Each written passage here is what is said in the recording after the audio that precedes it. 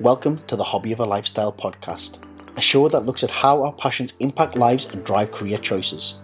I'm Andy Gray, a former national and world champion kickboxer. During my shows, I'll be talking with athletes, coaches, fans and more as I delve into their world to find out what inspired them on their journey. Welcome to Hobby of a Lifestyle. This week I am joined by Andrea Ross, who's kindly came on the show to share her journey from professional athlete to professional stunt performer. Let's find out the whole story. Welcome to Hobby of a Lifestyle, Andrea. Thank you very much for joining me today. Thanks for having me, Andy. I'm happy to be here. No, I'm really excited. Andrea, do you just want to tell listeners what your profession, or what your hobby, what your passion is? Yeah, well, I am currently working full-time as a stunt performer in film and television based out of Vancouver, BC, Canada. And so I predominantly am on television shows right now, but, Wow. with the hope to be in feature films one day. Yeah. Wow. So that's what fills my time. I fight, fall, and flip for a living. It's a super amazing. boring job. Oh, yeah, it sounds horrible. It sounds amazing. Okay, so we just kind of spoke prior to this and about some of the shows that you've been on that you're involved with still.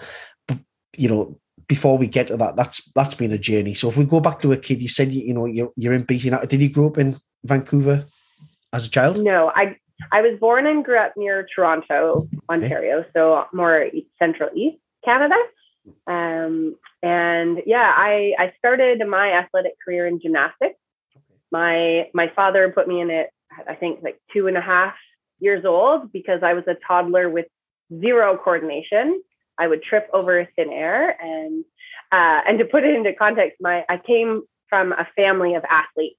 So, my aunt went to the Olympics for heptathlon. My uncle played in professional, like, American football. My aunt was national hurdler. My dad played competitive sports. So, and I had cousins that, ran, almost, trying for the Olympics for running and all of these things. Wow. So it was always the running joke that if you weren't an athlete, you weren't in the family. So when I didn't show promise early on, my dad panicked and he's like, I'm going to put her in gymnastics. So that was my first exposure to high level sport. And I luckily kind of took to it really quickly. And, I went into competitive gymnastics where, I spent the better part of, 10, 15 years in gymnastics. Wow. I mean, what level did you reach at gymnastics? You're talking about, a family of competitors there who reach at high levels. What level did you reach within gymnastics? And if you were there for 10, 15 years? Not that high, which would have been a great end to the story, but it's why I had to change sports. I was competitive provincially, but it was just never enough to get, to the national level. I was never going to be, that good or whatever it, took to do it. I didn't. And by then, I was about to go in high school and there was other things I wanted to do. So I retired and I did, power cheerleading and track and field. And I did all these high school sports that, I loved. And then I found the sport of freestyle wrestling. And I was friends with a bunch of the football players. They claimed it was the hardest sport they've ever done. Right. And that, that it's not for anyone. And I claimed I was pretty tough. So they challenged me to come to the tryout. And I think I was maybe 15. Yeah, I was 15 years old. And so I showed up in my cheerleading outfit to wrestling tryout. And I remember the coach rolling his eyes and just laughing at me. And by the end of practice, and it was all just conditioning. It was like, we were running suicides back and forth and all of this. And we were just sweating and grinding. And I loved it. Really? I just instantly, I was like, this is my jam. But yeah, so I found wrestling. I was one of the few girls in the city and a team of, all boys, and navigated that and ended up actually going to university out in Calgary, Alberta, so near Banff, on a quasi scholarship. Canadian sport is not highly funded. Right. And at the time in the States, there was actually no women's wrestling at the same level as it was in Canada, which is really rare. Usually, the US does it. So anyways, I went to university on wrestling, and I wrestled for about 15 years. I made it onto the national team. I represented Canada Wow. for a few years on various platforms, levels. Really, really loved my time as an athlete. It was hard. It was challenging. Amazing. It was fun. I got to travel. I've made friends that. And imagine a lot of the stuff that you got from the gymnastics really transferred into the wrestling. Just being flexible, being able to transition your body weight to different places that other people maybe can't do who are wrestling as well through the flexibility. I imagine it's a great transition. I mean, representing your country as well at that level, your dad must have been ecstatic. He was definitely one of my biggest fans as I wrestled. Quite a critic at the beginning. Actually, we got in a fight over it when I was going to go up for the team. I got grounded. Really? You're not gonna, girls don't wrestle, Okay. and I was like, whoa. And then, teenage girl hormones took over. We got in a big fight. I got grounded, couldn't go. So I lied and said I had extra cheerleading practices after school. And I stayed and I went to wrestling practices. Oh, wow.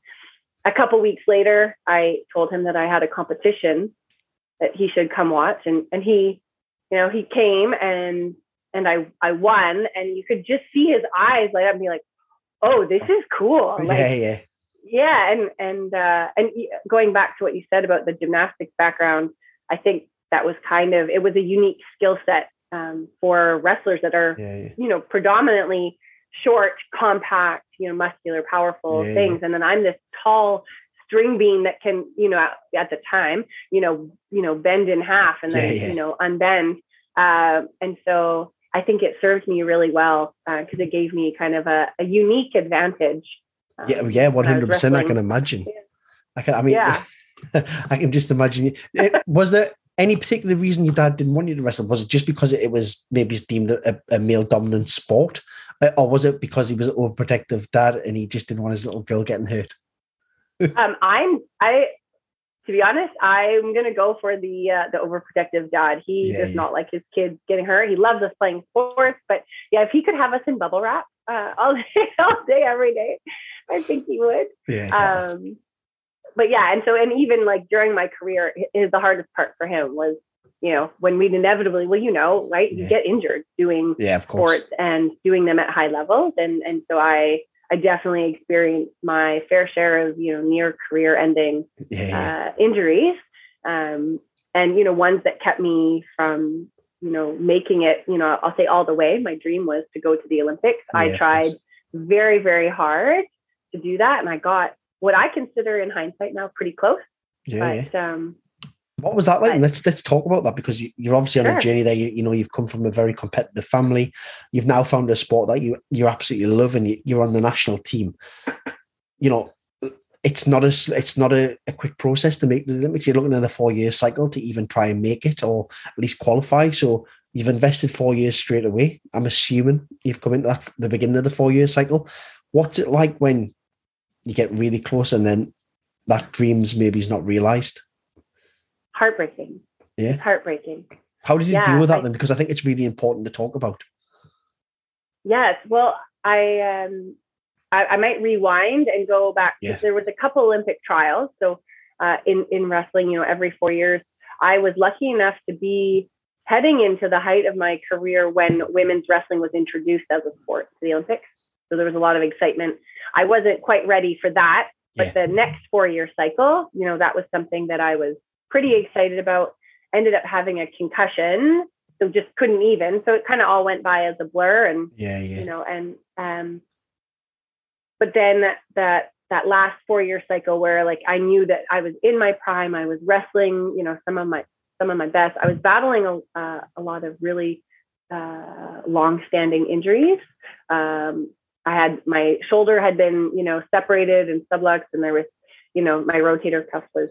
I would literally be on a boat or sneeze, and it would pop out and then, come back in. And I never took the time for surgery. And then right before Olympic trials, I was at a tournament in Phoenix, Arizona, an international tournament, and I was wrestling a girl from Japan. And I ended up tearing a ligament in my knee mid-match. Oh, wow. My LCL, and kept wrestling. she did the same move on me and blew the other one on my other knee. So, no way. And I ended up holding out and still winning the match. Wow. In hindsight, maybe I should have just like given in to save myself, but you're in it. So that road to recovery, that was 2 months before Olympic trials. And so in Canada, you have to qualify within the country. They give one spot per weight class. Right. Okay. In the country. And then on top of that, then you have to go internationally and qualify the weight class. Yeah. Right. Wow. And I think it's similar in other combatas. And the girl the woman that I would have had to dethrone, she had already won a bronze and a silver medal at previous Olympics. So she was, she's going to be a tough cat to beat. And I'm sure politics come into play as well a little bit sometimes with these things. I'm sure politics come into these things as well sometimes when somebody's already a funded athlete and they've already guaranteed success, I suppose. Yes, they definitely. The politics are set up in a way that if you've already made it, it is so much easier to make it again. Yeah. The funding, the funding was an issue. Like I was working, 2 or 3 jobs. So I want to come back to that after this story. Yeah, definitely. Yeah. And so I was working a lot, and then I'm like, all right, our question was about loss, and here I am tangenting for you already. But so anyways, all of those went to Olympic trials, not at my best, didn't have a good tournament. Yeah. So instantly, the reality of the situation is you're not going to the Olympics. Yeah. And that I also knew that probably my career was done, but I was, and so there was a lot of grief. Of like, this sport that I had, put 15 years of my life and literal blood, sweat, and tears. I had sacrificed a fair amount for it, I think. And I was, really determined to make it and to not, and to know that you weren't going to. It takes a long time to come around to, okay, well, what's next? Like, if I'm not an Olympic wrestler, how do I face, myself and all those people that believed in me for so long, right? And be like, well, I remember when I said I was going to make it, I didn't make it. And I'm sure when you look back now, though, those people probably never bothered if you didn't make it. They were just proud of you, wanting to support you in your dream, don't you? Yeah, but you do very much think, oh my god, you almost become embarrassed. Yeah, you become embarrassed by it a little bit, don't you? And you think, oh my goodness, I've said I'm going to do something. I think sometimes they're just putting it out there and saying you're going to do something and trying to achieve it is better than just saying it and not trying at all, because so many people do that. Yes. And I would add to that, I think my personal struggle with that is when I look back, I questioned whether I had given it my all. Yeah. Okay. In order to make it. And, because I was always, I always had my hand in a couple baskets, right? I was either going to school or I was working or, it was never just my own, my be all end all. But at the same time, now with time looking back, I was like, but would I have been, any better if that was the only thing I was doing? Yeah, of course. I think. And so were you talking there, most people who are in an Olympic cycle, certainly in the UK, I'd imagine if you're going for Olympic qualification and you're in that team, you'd be a funded athlete. And I'm assuming you just weren't a funded athlete at the time. I was not. I was that person that was always at the cutoff. Yeah. And so, these 10 people were, and I was like number 11 or, and so I flirted with that a lot. And honestly, even, I don't know what the funding is actually like in the UK, but in Canada, it's still pretty subpar. Like the amount that you actually get, you can't live off of. But it does help. It helps. Yeah, I think I think it might be similar to the US. From the people I spoke to, I don't know. I know the US is very structured and it's like a 3-tier system for funding. Mm-hmm. From people I've spoke to at the UK, it seems like there's maybe a bit of a structural process in there as well, where the guys who are at the top of the game are probably on a really good funding program where they can afford to live and it's a job. And then there's other people who are maybe at the lower end where it's paying for expenses. It's maybe, it's covering things, but maybe it's not enough to live on. So I'm not sure exactly how it works. It's one of the ones I probably need to ask the next GB Olympian that I speak to. Yeah. Well, like when I was, competing with Canada, the system was similar. They had like an A card, a B card, and development cards. And so you would, depending on, your performance points the year before or 2 years before, that was what you qualified for. And that meant different things as far as a monthly stipend, what expenses were covered when you trained, what expenses were covered when you traveled and competed. And so, it varied that way. So what jobs were you doing then? You talked about being in school and you've talked about getting jobs. Mm-hmm. What exactly were you doing? Because it would have been very easy for a lot of people to go, well, maybe it's the Olympic dream or at least being funded as a competitor. Maybe that's not there, but you were still very much driven by your goals to be in the Olympics and represent Team Canada. So what jobs were you doing at the time? I was coaching gymnastics a lot. Okay. So when I left gymnastics, that was the first job that I went to when I was 16 to make money. And I actually love coaching. It's a long time passion of mine. And so that was easy because it was at the university. So I could train and I'd literally finish training, shower, and then go coach for, 2 to 4 hours. Mostly coaching, but I worked as an executive assistant at a real estate development company. I served tables. Whatever. I worked at a golf course. Yeah, and we talked about it before, about the struggles and the sacrifices that people make. And we said just before recording that it's important to highlight what professional sports people go through, what professionals do in general to get where they are now. It's not all glitz and glamour and medals and being on TV shows. It's the hard work that's went in before that. You're talking about being a waitress, working for different companies while still trying to become an Olympian. And then all of that, as you said, maybe in hindsight, now you look how close you were, and would it have been different had you just been able to fully commit to being an athlete? But who knows, I suppose. But this is what people do in order to succeed. So it's good that you're sharing that information. Thank you very much. No, my pleasure. I will say that the girls that I trained with, I trained at one of the top centers in the country. So, most of, the Olympians, came from our space, or one of 3 spaces, and ours was one of them. Actually, 2 Olympic champion females are from our gym that I was, I either was their training partner or we were there at the same time. And I would say that all of those high performance athletes, they did not have jobs. Yeah. They were able to either get funding from family or other means and be funded. And so there was definitely that piece. Also, they're just generally badasses, and and they had that something special. Of course. And my path was just meant to go somewhere different, and I was meant to use my skills a different way. Which, 100%. In hindsight, now I'm relieved I can look back on it with a little less pain. Yeah, definitely. I mean, getting over the anguish and realizing that the dream of becoming an Olympian is no longer something that's going to happen. And I'm assuming you must be sort of mid to late 20s by the time this is happening.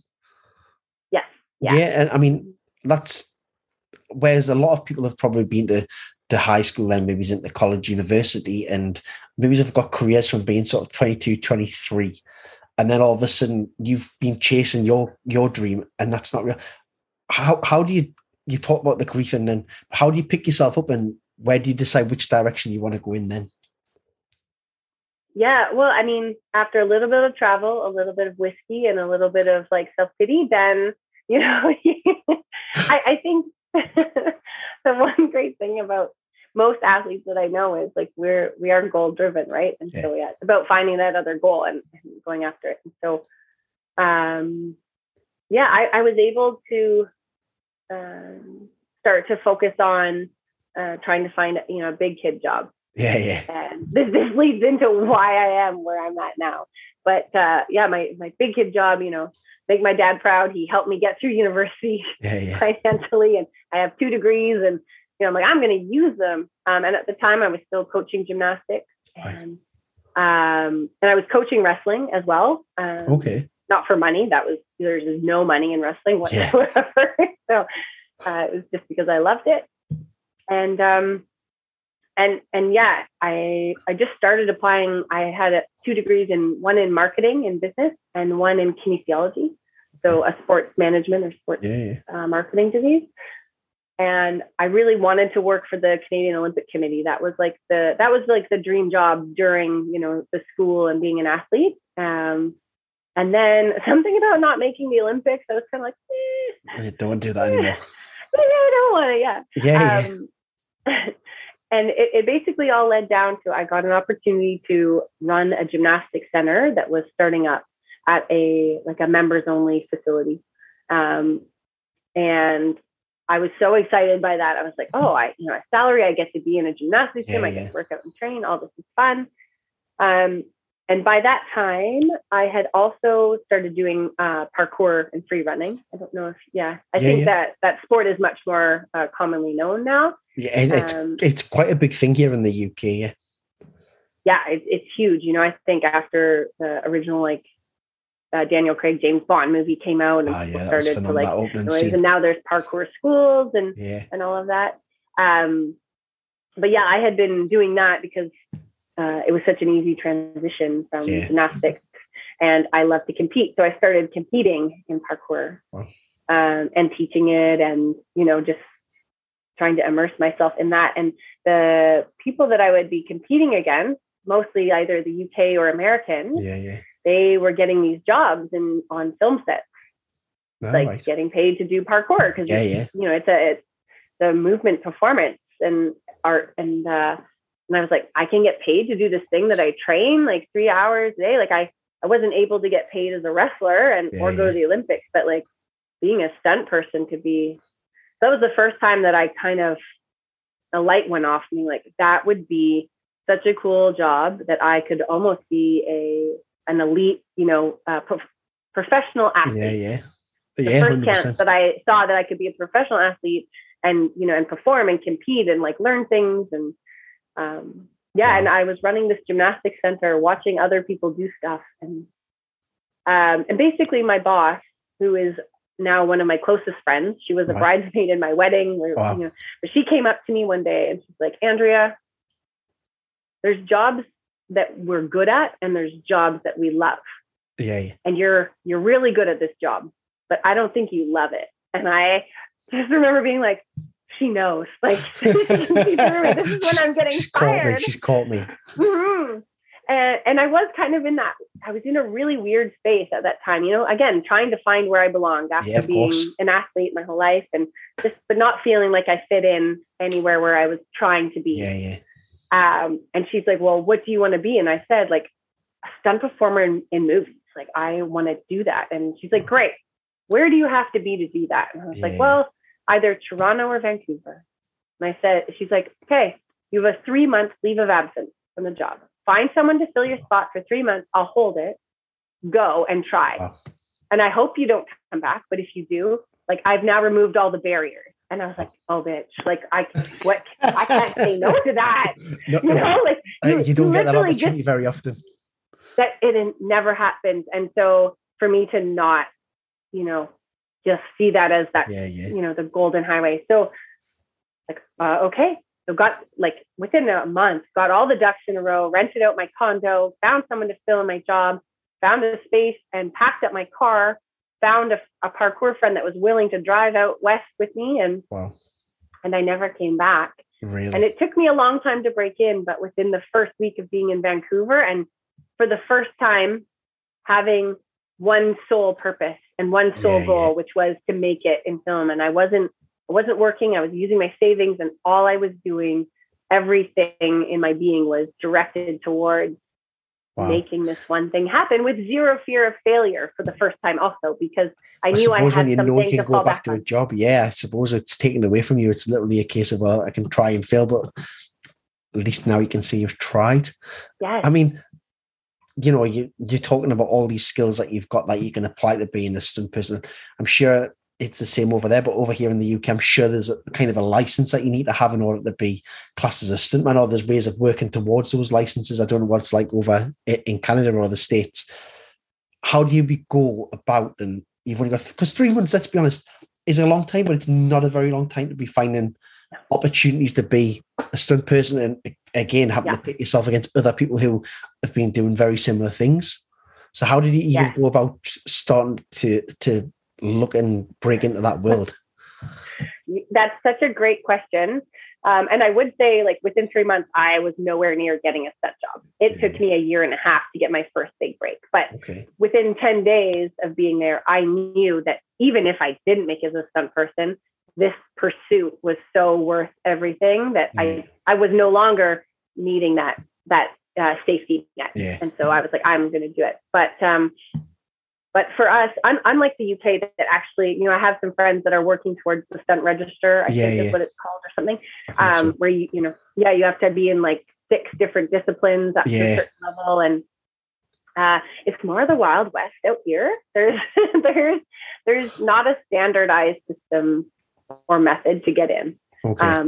And I think that more senior stunt performers, I think, have a way better way to articulate what it takes, you know, because they've been in it for so long and they've seen. But from my personal experience, I have noticed, like, myself and friends, we get in because we either have, you know, like, an expertise is a great place to start. So I got in, you know, I was an acrobat.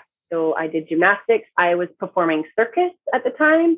And I was doing parkour. So, you know, that kind of gets clumped into, like, you know, a movement kind of expert. And so, you know, basically from there, you put together a demo reel, you put together a resume, you get your headshots, you start literally knocking on doors, which now is harder because everything's digital. So you can't actually, and with COVID, everything shut down. You can't break into anywhere to meet somebody. I imagine it's just demo reels now, is it? And literally putting demo reel after demo reel together to say, look, this is what I can do. And it won't just be, it'll be almost be like a resume or a CV here in the UK where you can't just have one doesn't fit, one size doesn't fit all. It's got to be a number of different resumes, CVs that fit whatever it is you're going for. Yes. Yeah. Yes. And so there's a whole bunch of, basically you do anything you can to get your foot in the door. And essentially from my experience, it was a mixture of building up my skill set.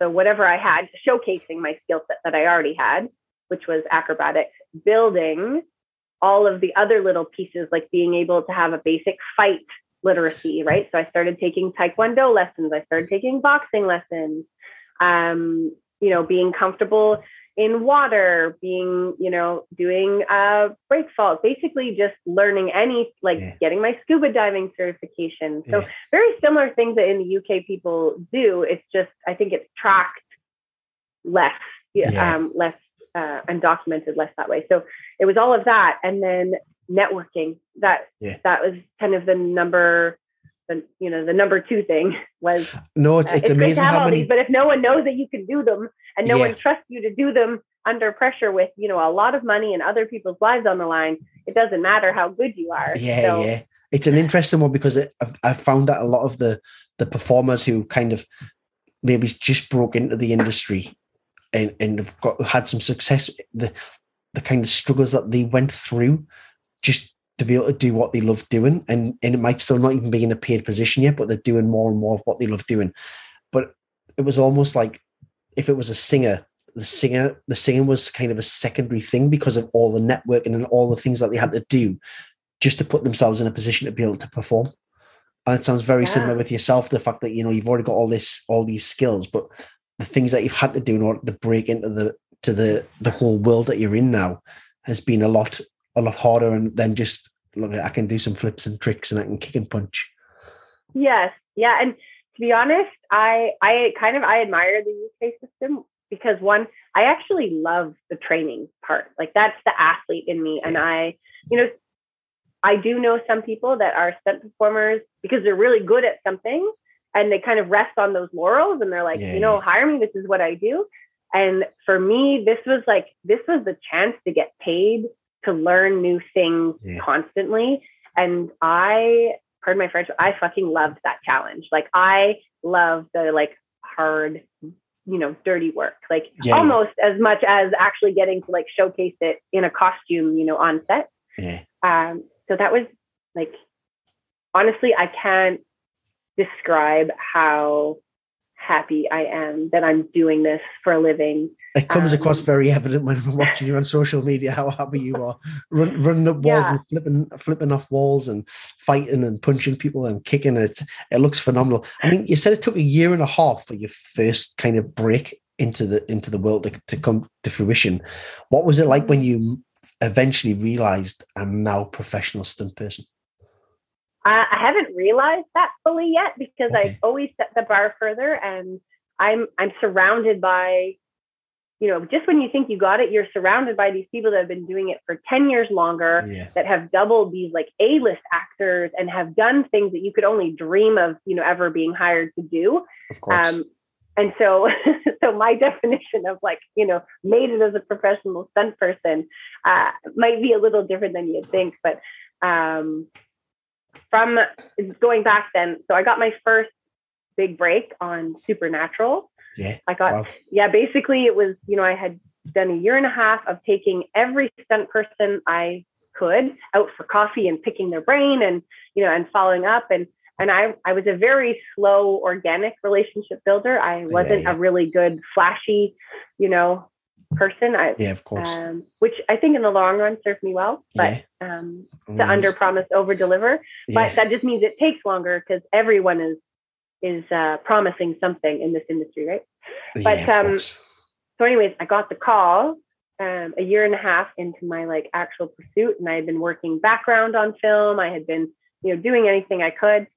And from that day, I was just like, this is the coolest thing in the world. Like this, I would wait another year and a half for another job. I mean, fortunately, it's a pretty decent start, Supernatural, isn't it? I mean, the size of the show and the longevity of it, it's crazy.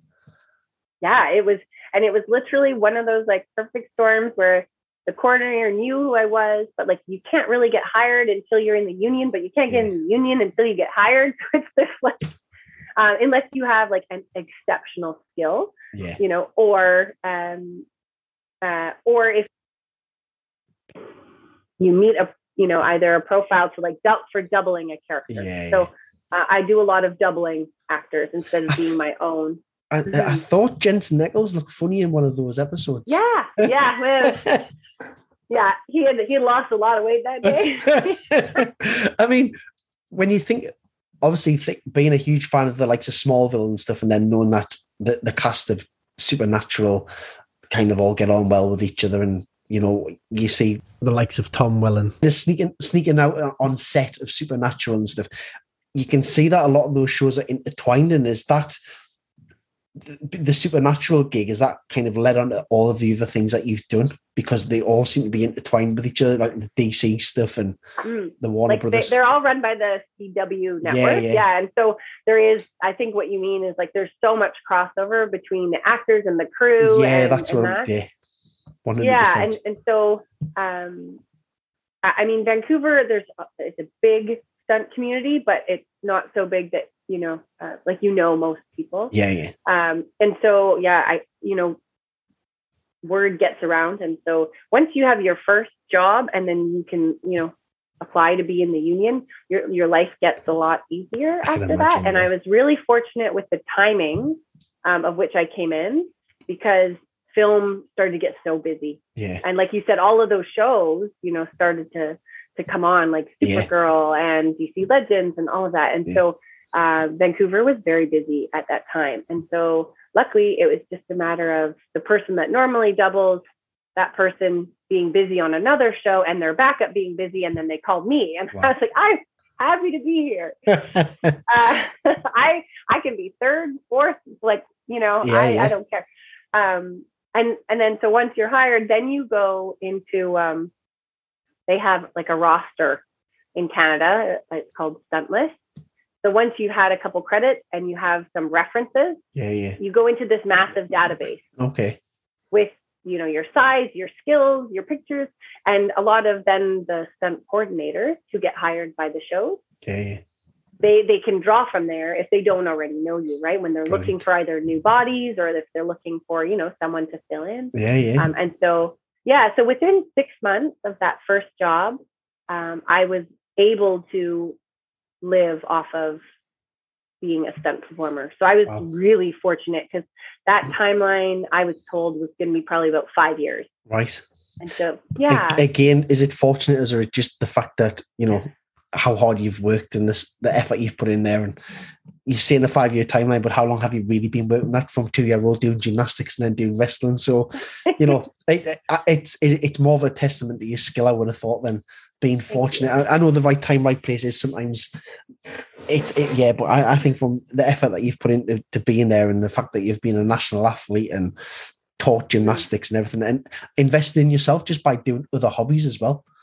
I think it's great. I mean, getting on Supernatural, it's a big first show to be on. It was. It's huge. I mean, you look at as I've said, the longevity of it and how big that as a show is. You must be thinking, wow, I know you're not thinking I've made it, but let's be honest, there must be a little bit thinking, wow, I can go back and tell my friends I'm on Supernatural now.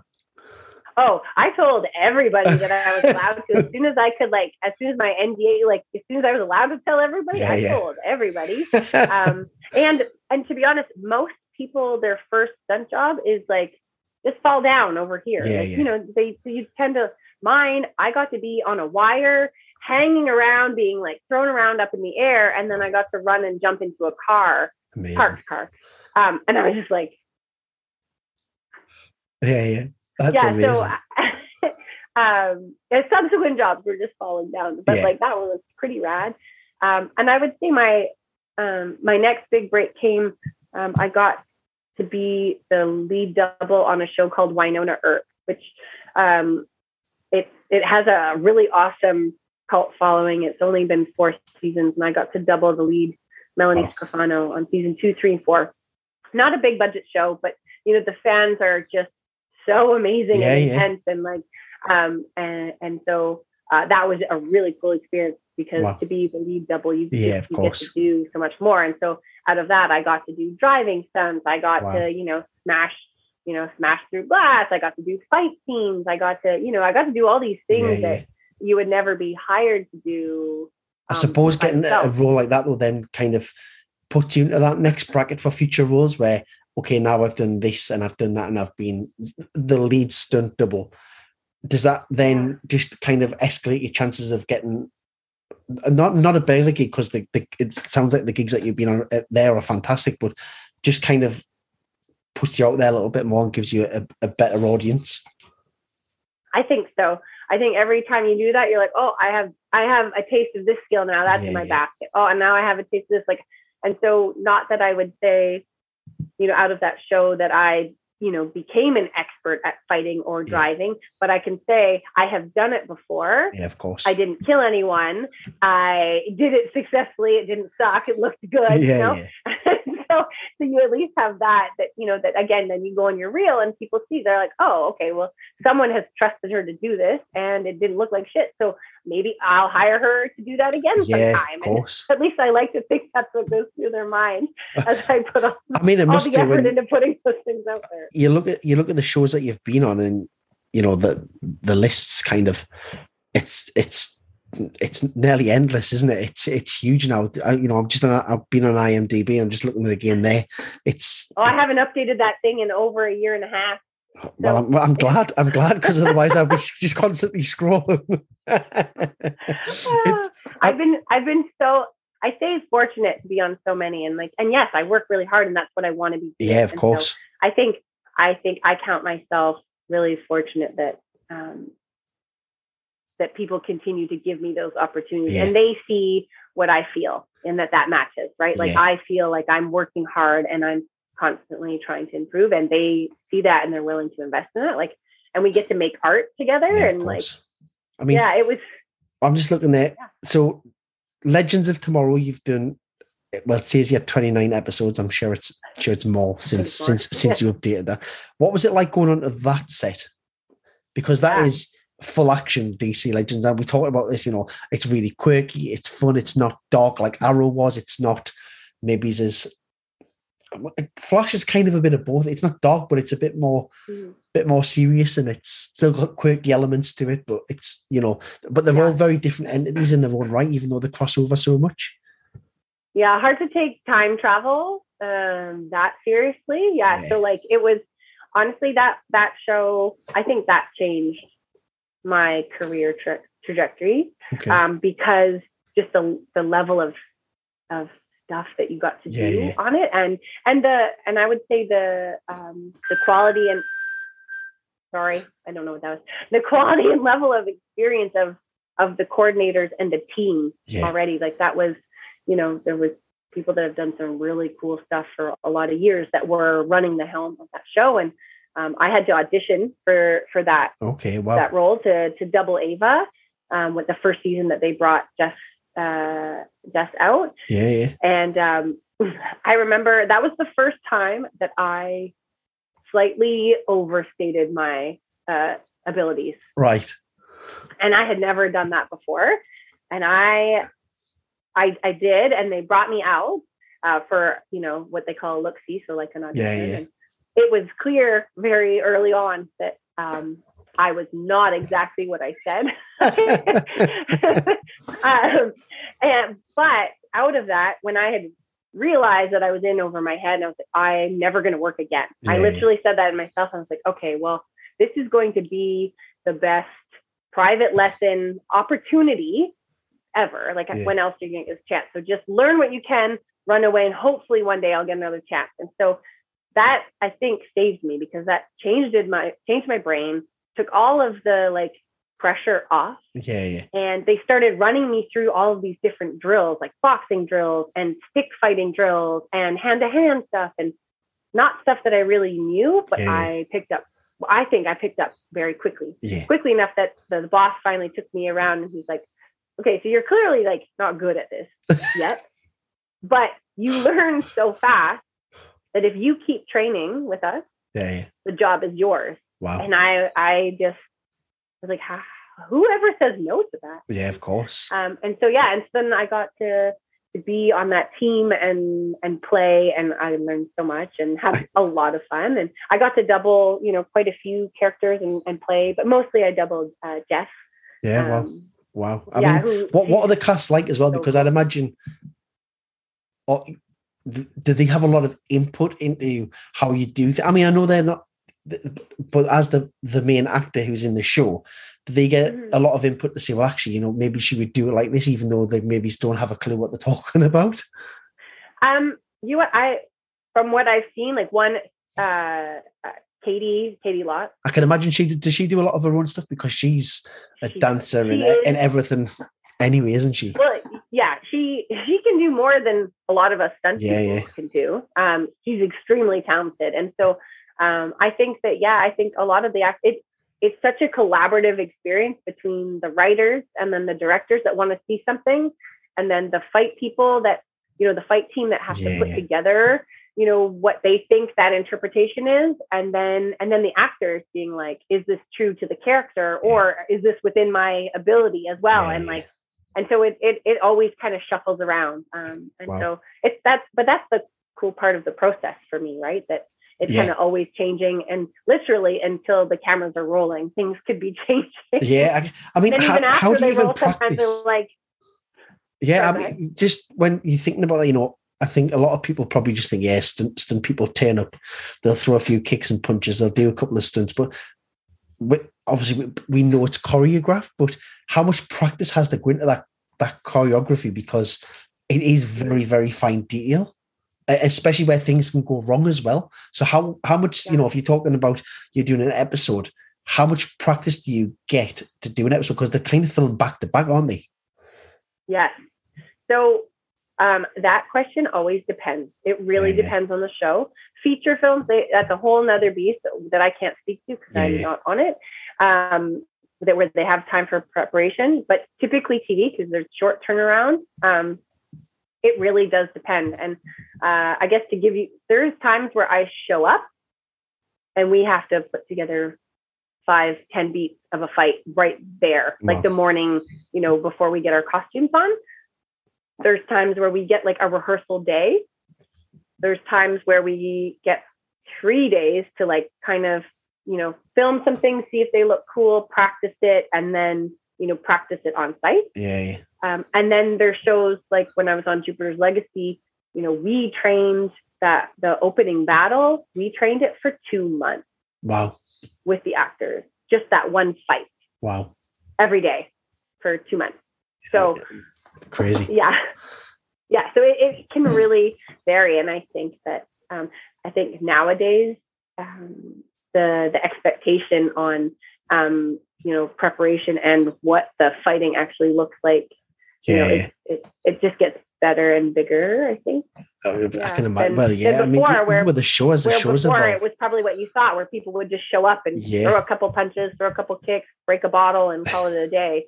I think that, I think it's so much more complex now, I think. Oh, I can imagine. I mean, I keep going back to sort of the DC universe stuff, the Legends, the Flashes, the Supergirls and whatnot. What's it like being kind of a small part of an integral part, but everyone will see themselves as a small part, I'm sure. Being a small part of this huge thing. This isn't just a North American thing. This is a global thing that people absolutely love. I see people at Comic Cons all over the world just kind of queuing to see people who have been in the show. But what's it like knowing that you're part of that legacy?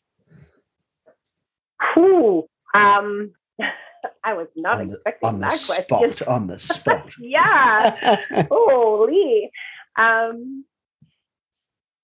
mean, I'm kind of in awe of that. Like that's pretty cool. Yeah. I think just to like have my hand in it. I would say like a pinky finger compared to that. I think it's only a pinky finger because your face isn't seen though, isn't it?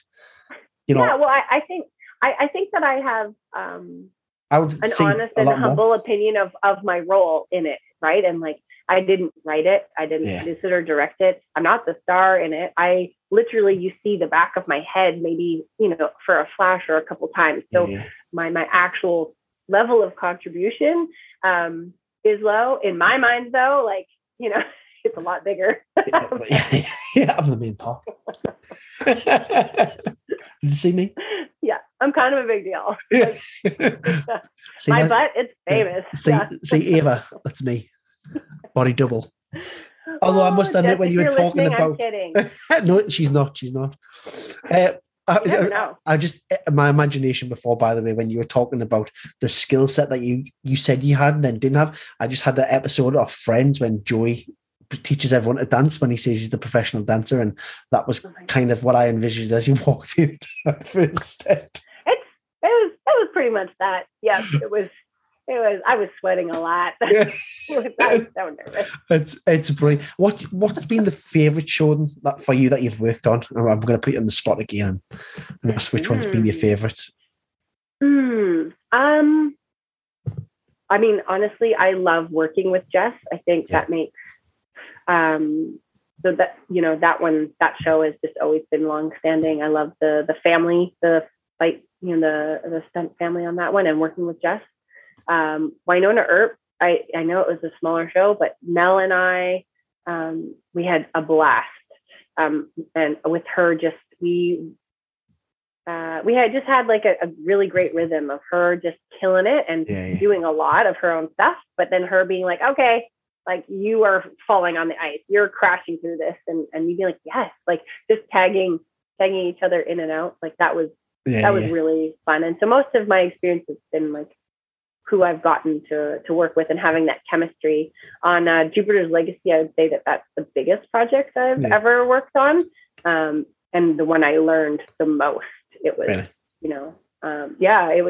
it was 7 months of training every day, of building fights, of doing wire gags that I never, Sorry. Is that working now? Yeah. I think the sound changed because my headphones died. All right. Sorry. It's all right. It's not a problem.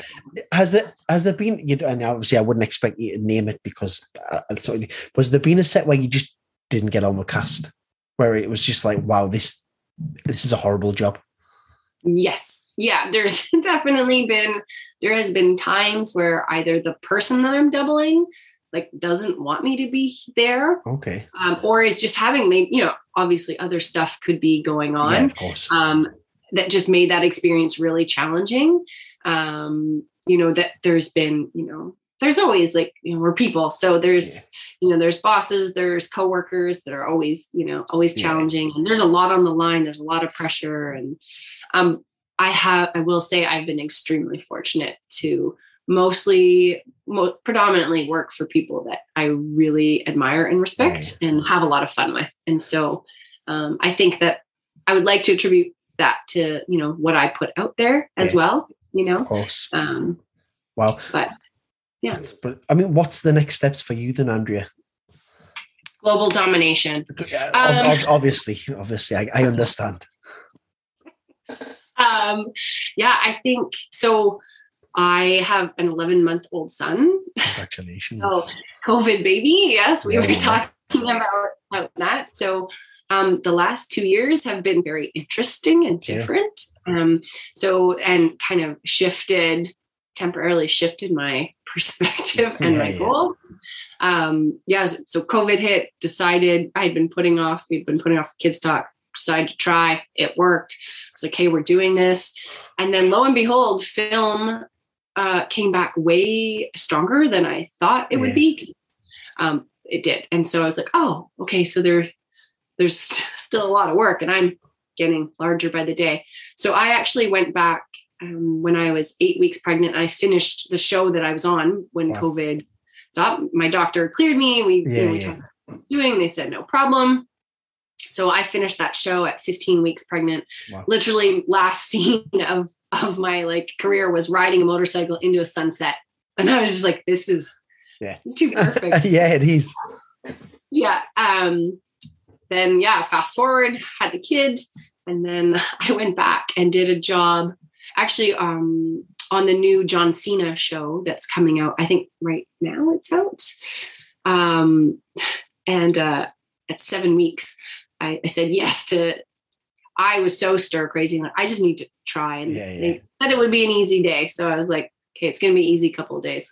It was not an easy couple of days, which I should have known better that in the world of stunts, just because it does one thing on the day, it could be kind of anything. And so I remember getting home after the second day and me being like, I don't know if I can do that. Like, I just put my body through something worse than labor. I don't know.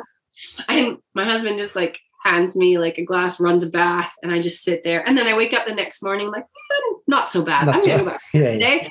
And then I took off a whole month after that and be like, okay, I need to strengthen and get back. Because I think at that point you really realize how, as any athlete, right?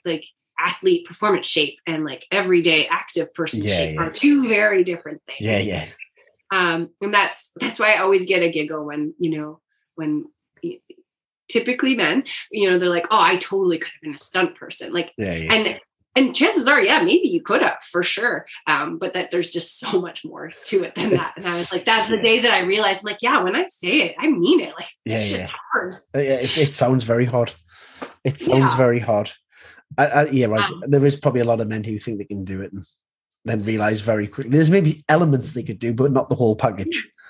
I think that's very well put. I think that's what it is. And I mean, if everyone could do it, maybe it wouldn't be as cool as it is, right? So, and I don't blame people for wanting to, because in some ways it's so fun. On the days where you're driving home questioning your life choices, it's it's trade-offs. There's the fun, easy days. It's probably a bit like social media, though, isn't it? Where it shows you a 10-second snapshot. Any highlight reel you see is only going to show you the good stuff, where you're having fun and you're doing all these really cool things. But in reality, you've probably just listened to a 3-hour chat about how this car is going to crash into a wall and how you're going to get out the way of it and how everything's going to work. So I can imagine there's a lot of downtime before all the fun stuff. Yes, absolutely. There's the week after of acupuncture and chiro and that to fix your spine and put it back into shape as you've been hitting the walls and being thrown all over the place. And, and some people don't enjoy that discomfort. I mean, most people don't. No, it doesn't bother me as much because it's just part of the package. You just wake up constantly sore. Yeah, I can't, carry a laundry basket around, but I will save myself for, a huge fight scene. It's very selective. Oh, yes, definitely. Yeah, it's almost like Yoda, isn't it? You just kind of bounce into action and they go. Yep, just I'm there. I'm ready. I love that. I love that. What would your one piece of advice be then to someone who wants to follow in your footsteps? Ooh, make your own footsteps, because my journey is, it's all over the place. Super. Honestly, I would not wait as long as I did to go after it. And that fear of failure and those risks or waiting for everything to line up perfectly, that it doesn't exist, and it's not as scary as we think it is. I've truly now come to believe that you can always work your way out of something that you get yourself into. And I think knowing that gave me, learning that finally gave me the confidence to like keep doing that. And I find that I relearned it after having my kid and being like, am I going to be able to do this again? Like, are people going to hire me? Am I going to enjoy doing stunts? And immediately I was like, oh, people will still hire me, and they haven't forgotten me. I still really love doing this, and maybe now I have something different to bring to the table. Yeah. I suppose it's a really big thing for women, though, the fact that if they want to have a family, you've got to do it by a certain age, I suppose, because just the way, but it must be a big thing for women thinking, oh my goodness, I'm going to be having taken time out because I won't be able to do this. And then I've got to come back. It's sad, really. I think that women sometimes maybe put their life on hold because of careers, when it should never really be an option. It should just be a case like any other job. Well, I'm having a baby and I'll be back when I'm done. Yeah, I think that's a very powerful observation. And we're beholden to biology to a great degree, right? Us women. And so, timing is kind of key. It's a big piece of the puzzle. I will say that my personal experience of taking time away from work and having a kid and coming back was above and beyond a positive one. Brilliant. Good. Yeah. I mean, there was so many male stunt performers that were supportive, that shared stories of, their family and how important that balance actually is for their career, even if it means, saying no to some of the like big, awesome jobs that, people would, kill for. And as hard as that sounds, because like, I want those, big, and not that I have to say no, but that, but yeah, it was definitely, I was riddled with a lot more positive support than I thought I was, and probably than the generation of women stunt performers before me had.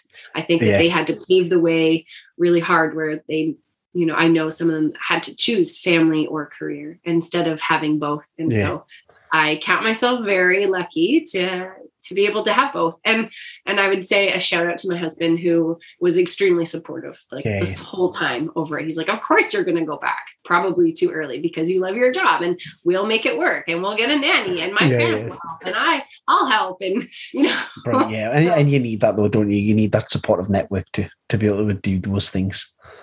Yeah, it really takes a village. I mean, you have three little girls. Yeah. 3 girls. So I'm sure that you understand the need of a village. 100%. But it's also really nice and reassuring for me as a father of 3 girls that when they get older, they're not going to be kind of stigmatized by having a family. They're going to have opportunities the same as everybody else. So it's it is nice and reassuring. Yeah. And are they pretty active? Like, is that something? They never stop. Every day of the week. So my 7-year-old she's dancing, performing arts and stage school. My 5-year-old is dancing and gymnastics, and my 2-year-old's dancing and gymnastics as well. And then they want to do a little bit of kickboxing as well, but they don't really want to commit to that. They just want to do it because myself and my wife did it. So. Oh, did your wife do it as well? But, that's how we met. We met at the World Championships.